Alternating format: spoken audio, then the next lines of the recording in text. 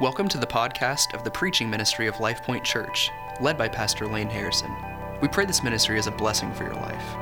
For more information about Life Point, please visit lifepointozark.com. For more information and resources from Pastor Lane, please visit mlaneharrison.com. Ezra chapter 7, as we continue in our series of pursuing God. Ezra chapter 7. Today I want us to look at the hand and the word of God. The hand and the word and the hand of God. It's probably how you're seeing it on your screen there. You know, it has been cited by pastor and theologian A.W. Tozer. This quote from him, maybe you've heard it. What comes to our mind when we think about God is the most important thing about us. What comes to our mind when we think about God is the most important thing about us. Now, I want to unpack the purpose of this statement a little bit. I never knew A.W. Tozer, but I have benefited greatly from his readings and thankful for his ministry. But this is often cited to help one consider and ask what is most important for you in your life. What's most important for you? What centers your whole life? Is God at the center or is something else? I think it's also another way for us to ask this. What comes to mind when we think about God is not only the most important thing about us, but otherwise is what comes to mind when you think about God. Is it from His Word or is it sourced from somewhere else? So when you think about God, do you think about what His Word has revealed to us about Him, or do you think about what somebody else has just told you about Him? Those are the kinds of things that I want us to look at today, because we're going to look at God centering a life. And how do you know that God is the center of your life? And what do you see? What do you experience? What do you hear on a daily basis when God is the center of your life? These are the things that we look at today in our Pursuing God series, when we look at a life that is marked by the Word and by the hand of God. And to see this life that we're going to look at in Ezra chapter 7 is for it to point us to look and see the person and work of Jesus Christ and who He is and how it is that He works for us, and to see what it is like for a life to be lived with Him at the center.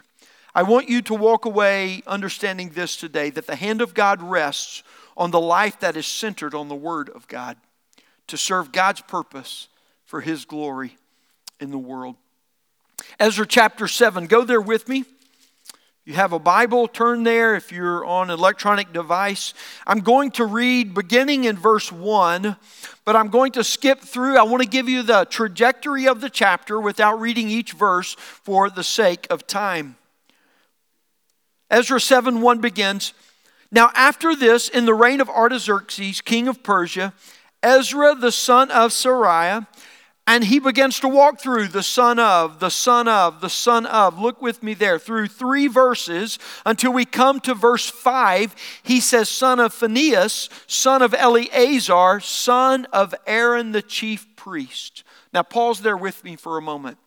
So in the writing of chapter 7, when they introduce this man of Ezra to us, what is this telling us? To have this shortened list of genealogy, it's telling us this. He was to 15 greats, I guess it would be.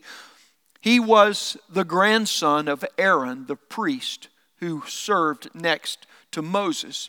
Now that's important historically. It's also important biblically and theologically, as we'll come back to and revisit in just a moment. But continue reading with me in verse 6. "Then Ezra went up from Babylonia. He was a scribe skilled in the law of Moses that the Lord, the God of Israel, had given, and the king granted him all that he asked, for the hand of the Lord his God was on him." And so we see here this introduction that this man by the name of Ezra, who was skilled in all the law of Moses that the Lord of Israel, the God of Israel, had given to them, he made a request of King Artaxerxes in Persia, and making that request, it tells us that the king gave him everything that it asked for. Why? Look at the last refrain of verse 6. "For the hand of the Lord his God was on him." And so verse 7 picks up, there went up also to Jerusalem in the 7th year of Artaxerxes the king, some of the people of Israel and some of the priests and Levites, the singers and gatekeepers and the temple servants. And Ezra came to Jerusalem in the 5th month, which was in the 7th year of the king. For on the first day of the 1st month he began to go up from Babylonia, and on the first day of the 5th month he came to Jerusalem. For the good hand of his God was upon him. Didn't we just read that? Wasn't that just somewhere? It was. The second time we see this refrain that tells us, for the good hand of his God was upon him. In verse 10, Ezra had set his heart to study the law of the Lord and to do it, and to teach his statutes and rules in Israel.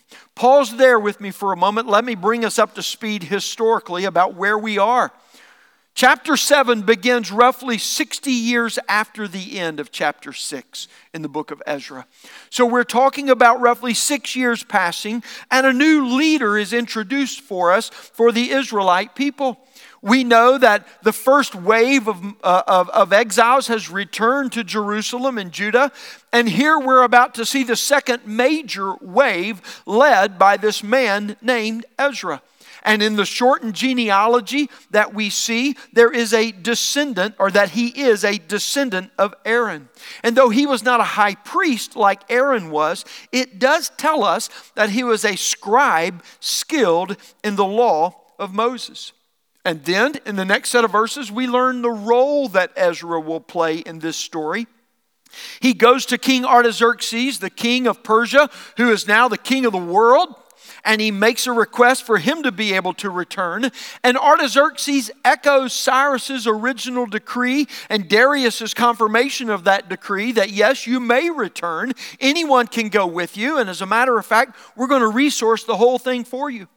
How long was the journey? Well, we begin to see the length of the journey here. From Babylon to Jerusalem roughly took Ezra 4 months and traveled over 500 miles. To complete this journey. That's a long hike for y'all. I can put in a good 20 in a day if the altitude or the elevation change is not too significant. But 500 miles is going to take some time and planning. But here's what we're told, friends. Again, the hand of the Lord his God was on him. And we're provided the main thrust here of Ezra's role for God's people. Ezra committed his life to the study of God's law, to obey it and to teach it to the people. When we come to verses 11 through verse 26, we see what Artaxerxes' actual decree was. And I'm not going to read it here. I'll point out a few verses in just a moment. But the decree basically grants his request, all of it, and even in greater measure and blessing than maybe he originally thought could possibly happen. He says this, anybody can go back with you. I'll not prevent anyone from doing that. But as a matter of fact, I'll send my own counselors with you, which was a very typical pattern for kings to carry in their entourage in that day, to carry a host, 6 or 7 of their own counselors to help them make decisions, help them manage the travel and those kinds of things. And so Artaxerxes sends some of his own counselors. That's a major authorization from a king to a man who didn't have to matter in the king's eyes. He told Ezra that once he returned, he was able to investigate what was taking place in Jerusalem and Judah and find out how well the people knew and were living according to the law of Moses that he taught. And so this was what King Artaxerxes gave him the authority to do. He told him, not only are you allowed to go back, but you'll be given free will offerings by the people, and that will pay for your trip. That will pay for all your expenses. And as you ornate the temple that has been rebuilt, we will fund that for you. He says, if you don't get enough resources from the people, call the king's office. We'll resource the remainder out of the treasury. But finally, there's an interesting thing that Artaxerxes does. He tells him this, not only can you investigate to find out where the people are, but I want you to establish a rule of law according to the law of Moses. Not the law of Artaxerxes, the law of Moses. And I authorize you with the power to enforce this judicial system, even to executing the law in what we would consider corporal punishment today, if that is necessary. Now, that's a lot of power and a lot of authority for a king to bestow on someone that's not even from his camp, so to speak. But this is what Artaxerxes has given Ezra to do. You see, what's taking place here is that God is using Ezra to return to the center of his people's lives the law, the Word of God, so that the Word of God will be most important to them, not just in their daily life, but in their communal life as well, in the way that they live and in all that they do. Finally, verses 27 and 28 is Ezra's recognition of what the Lord has done here. Look at those verses with me. He says this, "Blessed be the Lord, the God of our fathers, who put such a thing as this into the heart of the king, to beautify the house of the Lord that is in Jerusalem, and who extended to me his steadfast love before the king and his counselors, and before all the king's mighty officers. I took courage, for the hand of the Lord my God was on me, and I gathered leading men from Israel to go up with me." Now, if you remember what we've talked about throughout this, Artaxerxes did not have a conversion experience. Artaxerxes didn't all of a sudden become a God follower, and so he wanted God's word to be the center of everyone's life.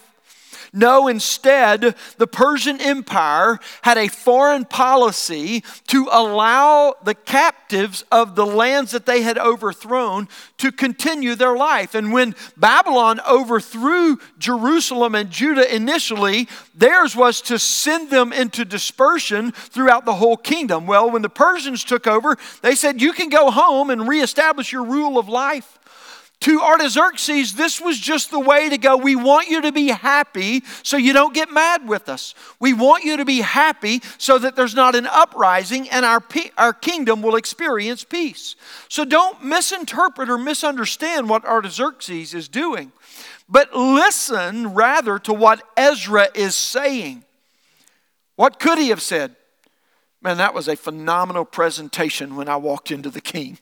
I was hitting on all cylinders. I mean, it was just flowing once I got into the groove. I was in my sweet spot. And man, can you believe what he gave me? I did a great job. That's not what he said. What did he say? Blessed be the Lord.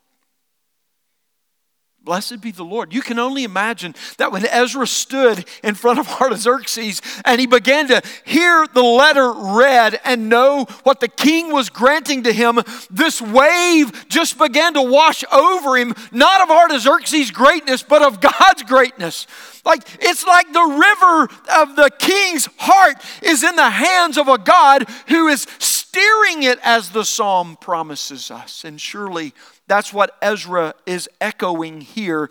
The God of our fathers who put such a thing into the heart of the king to do this. Ezra said, God and only God could do this. And he extended to me his steadfast love before all the kings and his mighty officers. And then Ezra said, so I took courage from the blessing of God because his hand was on me. Third time that phrase gets echoed. And the hand of the Lord his God was upon him. Do you know why they record things 3 times in scriptures? Emphasis, priority, importance. When you're reading a passage and you see a word or a phrase that is repeated 3 times, there is a biblical weight of importance that rests upon the message that is being communicated here. And that's what Ezra is communicating to us as a book about what is transpiring upon Ezra the man's life here. You see, there are certain characteristics that distinguished Ezra for God's service. First of all, he's identified as a man who is skilled in the law of Moses. What's the law of Moses? It's the first 5 books of the Bible in our canon of Scripture. Genesis, Exodus, Leviticus, Numbers, and Deuteronomy. These are the books that Moses is credited as being the human author of, and it basically comprised the entirety of their canon of text for Scripture in Ezra's day. And so that was the law that they had to know God. It doesn't mean he just did a lot of Bible study inherently, though he definitely did. But rather it says in all of his study, he gave himself to master the law that he was studying. A second characteristic of Ezra is that he was distinguished as one who had set his heart to serve and to know God's law. But not just to know it, to obey it and to teach it. So we see a deeper motive in the life of Ezra here, who set his heart on these things, not just his mind to attain them. Thirdly, it says that he was strengthened to lead others in serving because of the way his life was marked. In other words, the reason Artaxerxes gave him the authority and the power to do what he gave him to do is because of the way his life reflected the mastery of the text, but also the intent and motivation that he derived from it as well. Artaxerxes recognized Ezra's distinctive characteristics, such that you need to understand who Ezra is, that not only has written this text, but that is being identified and introduced for us for the first time in the Scripture here. In the Jewish tradition, Ezra is regarded as the second Moses. The second Moses. Why is that important? Well, who is Moses? Well, Moses is the man that God called to go and appear before Pharaoh, right? And to tell Pharaoh what? God said, let my people go. And Moses said, don't get upset with me. I'm just the messenger. I'm just the one delivering the message, And he stuttered and kind of kicked around and hauled around and gave God every excuse that he could possibly give him for why he wasn't the right guy to do the work. And God said, Moses, be quiet and go do what I told you to do. Parents, you've heard that before, right? Come out of your own mouth. And Moses, through the hand of God upon him, did what? He led the people out of Egyptian slavery and to the river, to the promised land.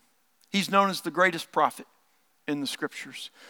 So for us to see that abbreviated genealogy in the first 4 or 5 verses, and then for us to understand historically who Ezra was to the Jewish people, should hearken our attention to understand that God is doing something here that supersedes not just history, but even the individual of Ezra himself. Jewish tradition says this about Ezra: more than any other, he was the one who stamped Israel with the lasting character as the people of God's book. It's the people of God's book. You say, well, why wasn't Moses that? Well, he was the guy that was writing the book, right? And so the text that God used Moses to write is the very text that he used the second Moses to call the people back to the Word of God for their understanding, their knowledge, their obedience, yea, to center their whole life. You see, Ezra's life was distinctive because he gave his full attention and energy to God's law. And because he gave first priority to God's law, the refrain of his life was the recognition of God's hand resting upon him. What does it mean, briefly? What does it mean for God's hand to rest on a person's life? If this is stated 3 times about Ezra's life, it's probably at least important for us to understand it for him, to know who he was. And does it have any relevance for us today, for who we are? Well, the hand of the Lord is a reference specifically to the strength and the power of God. But for the hand of the Lord to rest upon somebody, it denotes a providential favor and grace from God for them.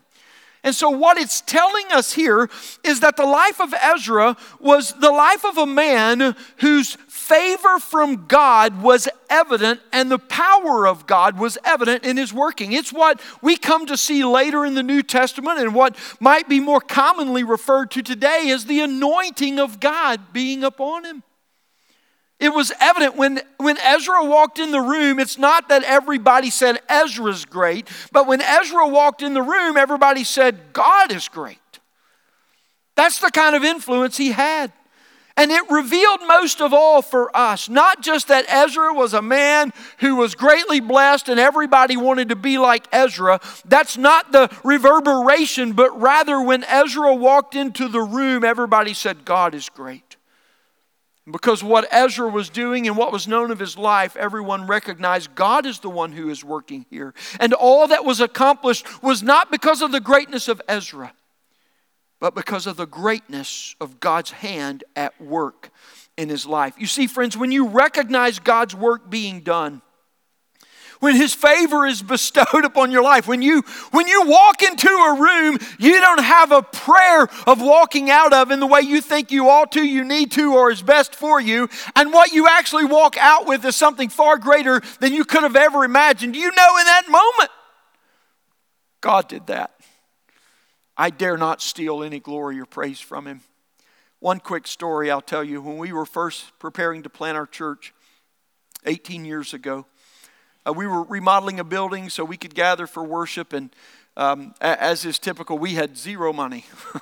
I mean, we were just in core group phase development. We had a few people giving, but there was no bank account that said we can get this done. All I had was a couple of guys who were willing to go to banks with me and ask, can we borrow money? You know, it's an interesting thing, and I think we need to think about changing this. Actually, this is in this world today, it is changing. Every time you go ask a bank for money, they want to ask what you've got that's worth that. How dare they? They don't want to just give you money. That's the part that seems to be changing today. All right, there's a little humor in here. Got to be a little lighthearted, friends. We got to take it, you know. So we went to 9 different banks in about a 2-week period of time. Let me tell you what was happening. Frank Clark was my right-hand man at the time, and when we walked in, everybody go, Dr. Clark. Like they were nervous about a test that they had just taken. We're trying to find out. He was a professor of business and finance and economics at SMS in the day and taught. Of the 9 bankers that we sat in front of, I guarantee you 6 of them addressed him as Dr. Clark. And they sat up a little straighter like, did you find out about that test? And, you know, I mean, like there was an immediate, he was like, hello, you know.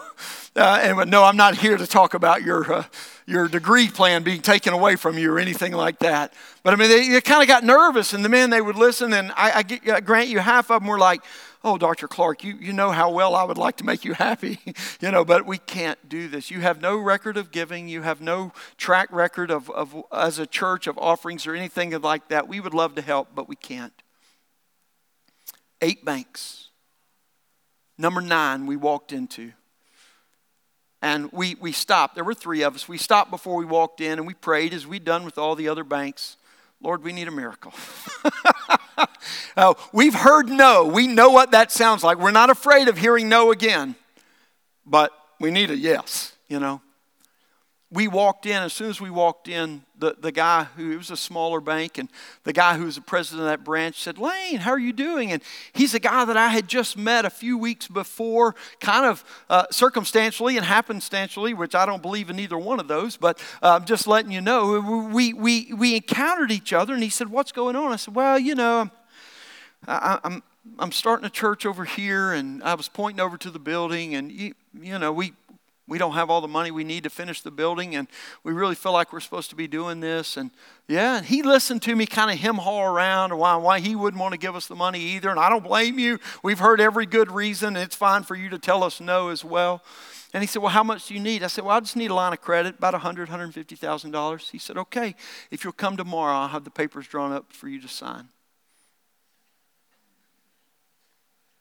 Well, we've got a giving sheet here that we've been keeping for the last 2 weeks if you'd like to see it. I think it shows a lot of ability here. No, I don't need to see it. Come back tomorrow. I'll have the papers drawn up. We walked out of the door and we stopped again. Said, okay, we prayed before we went into every one.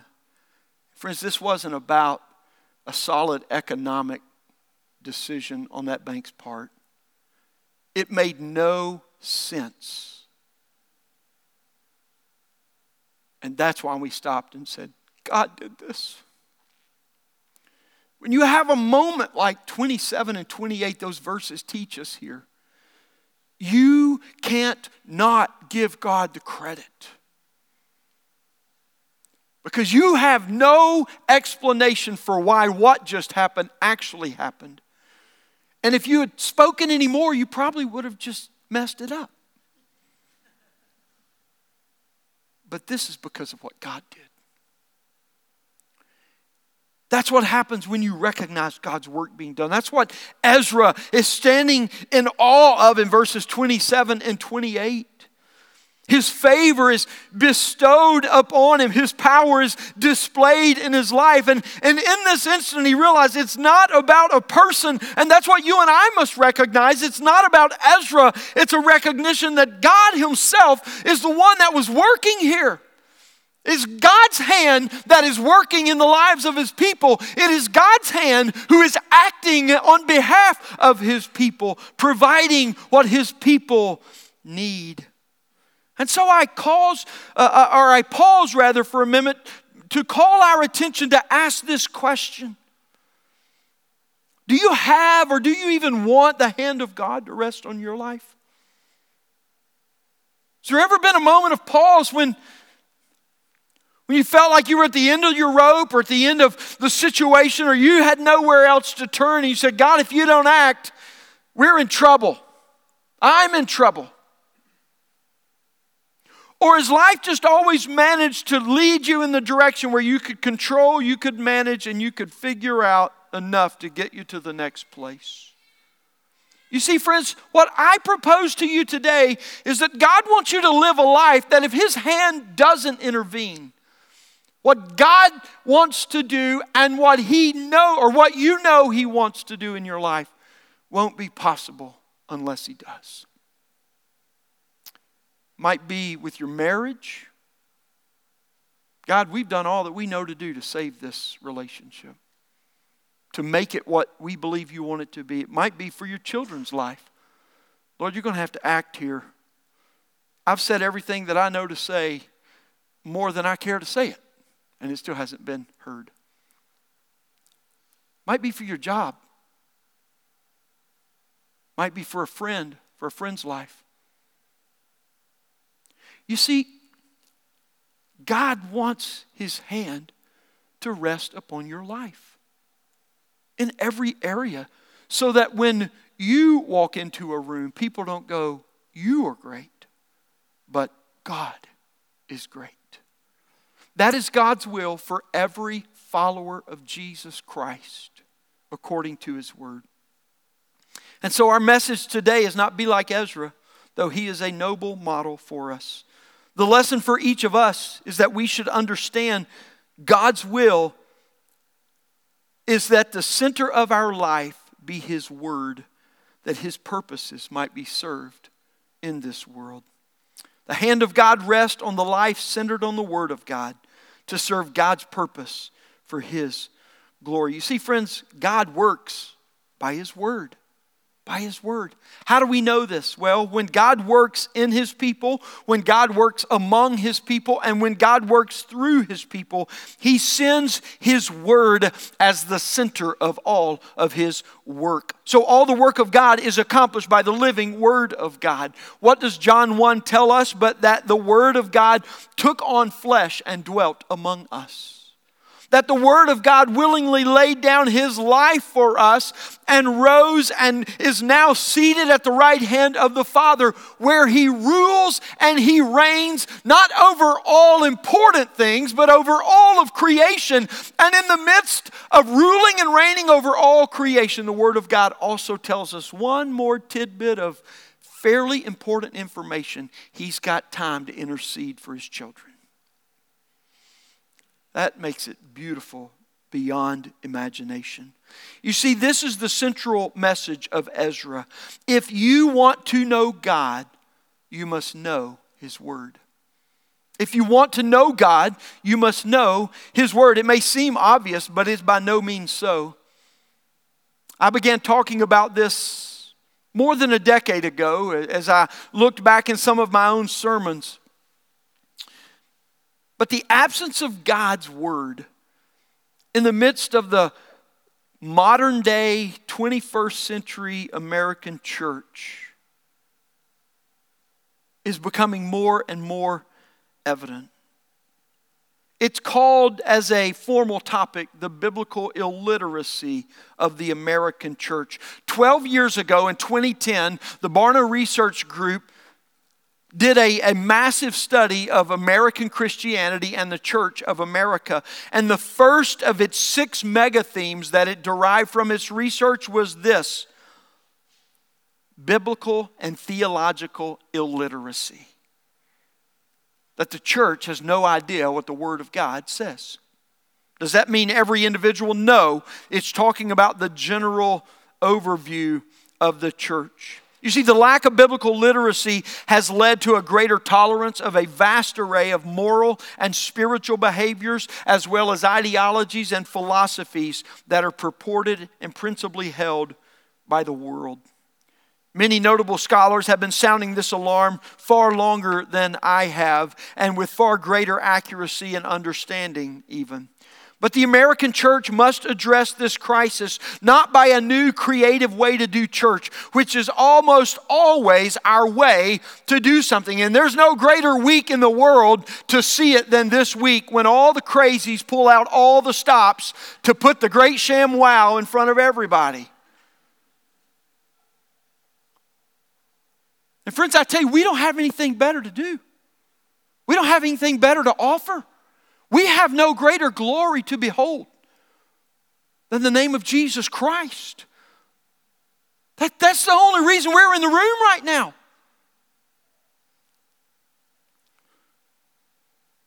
And what does God do? He calls His people to personally return to His way by living a life centered on His Word.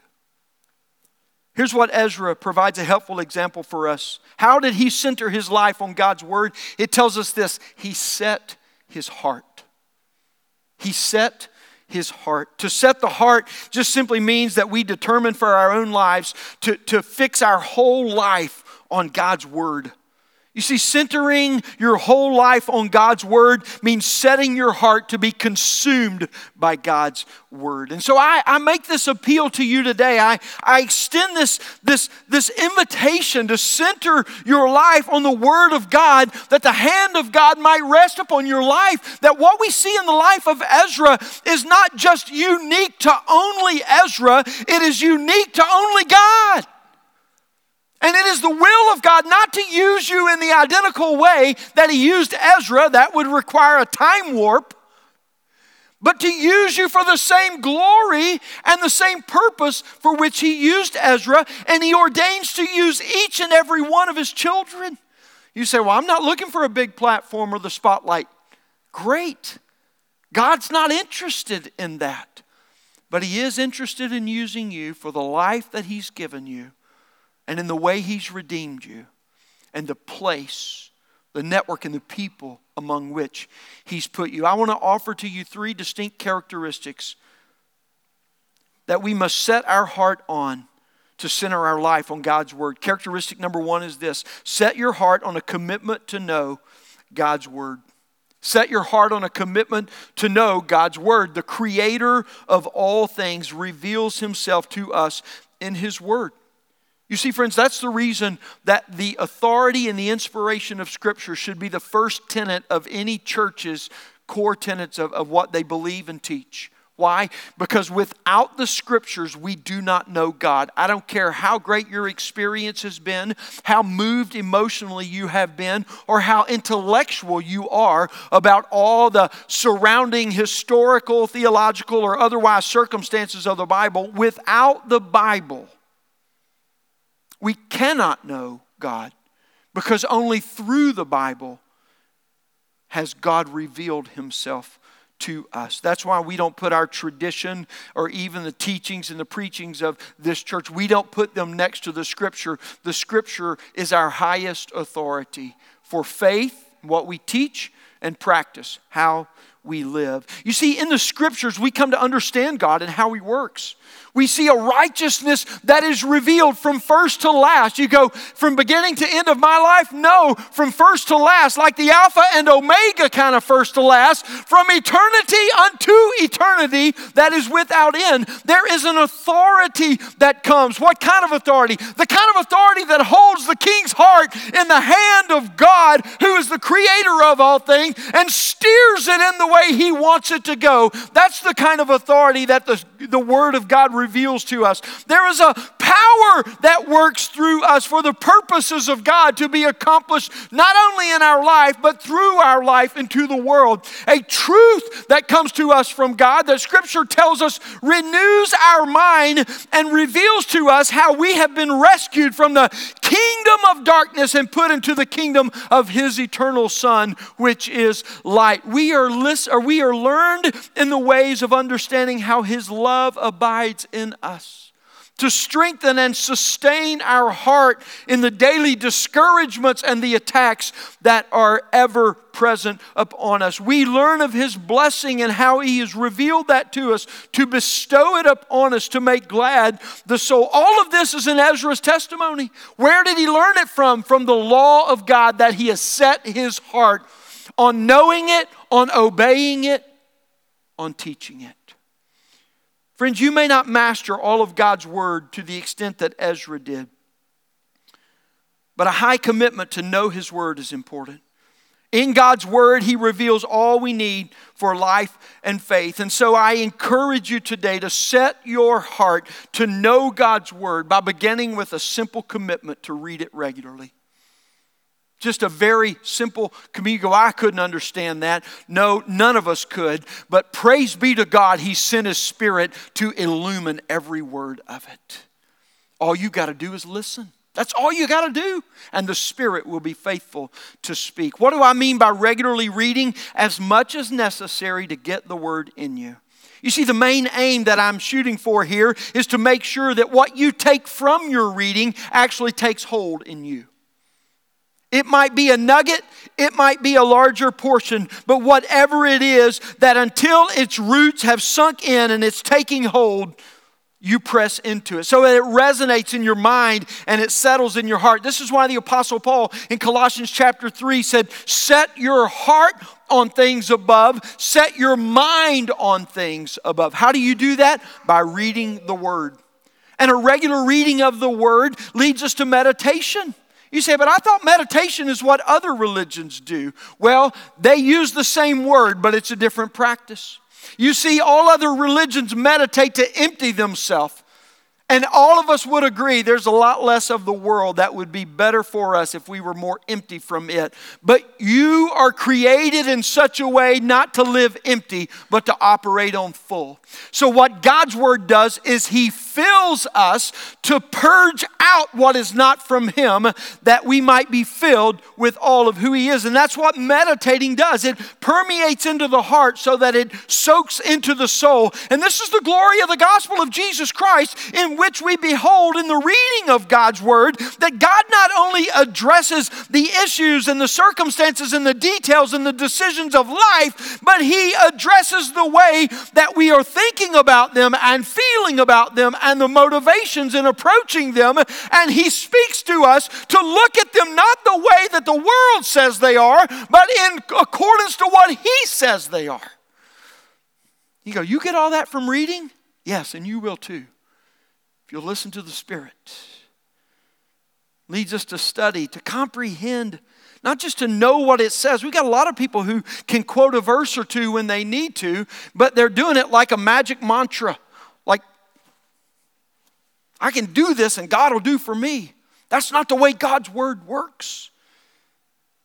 We not only know what it says, but we come to comprehend what it means. And as we comprehend what it means, we begin to understand how it applies to our life. Why? Because we not only see it in its practical and pragmatic application, but we begin to see it working in the depths and changing us in the very soul and core and marrow of our bones.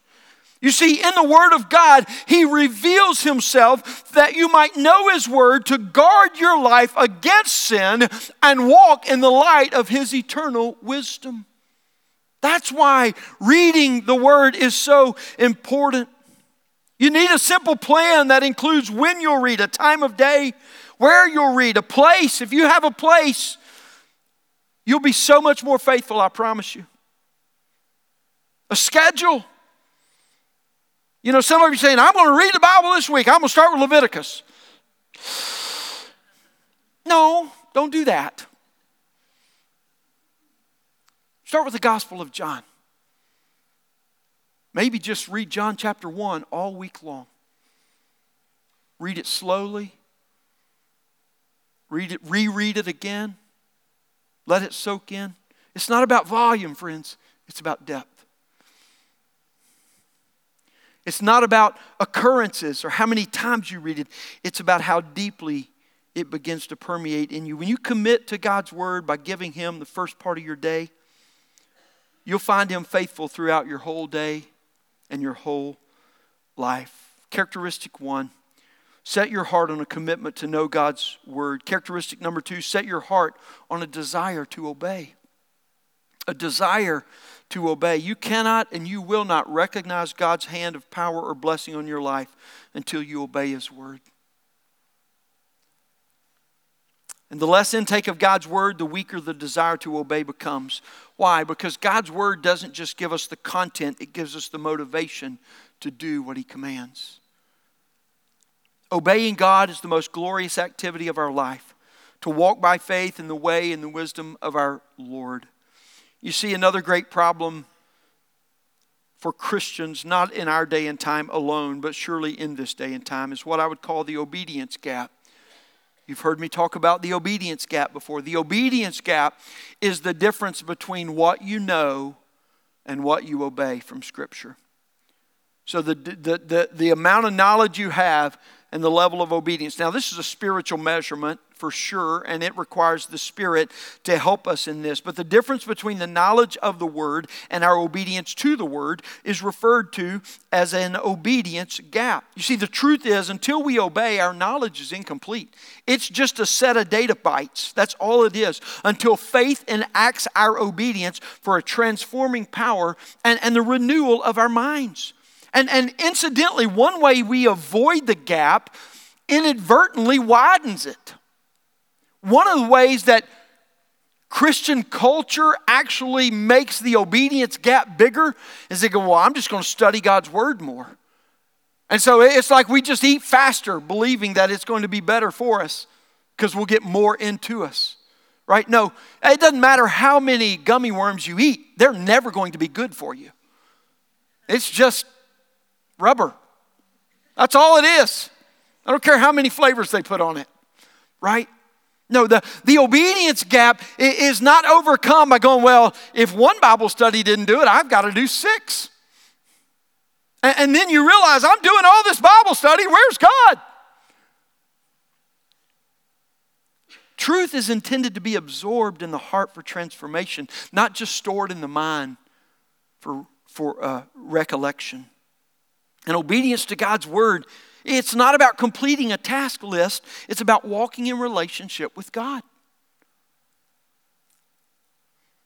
Obedience turns data into desire. Because we experience His faithfulness, we recognize the blessing of His hand, and we have our life filled with His love. You know what? If you set your heart to study God's Word and to obey it, you know what you'll find? The first service was shocked by this. You'll find the one instance in the Scriptures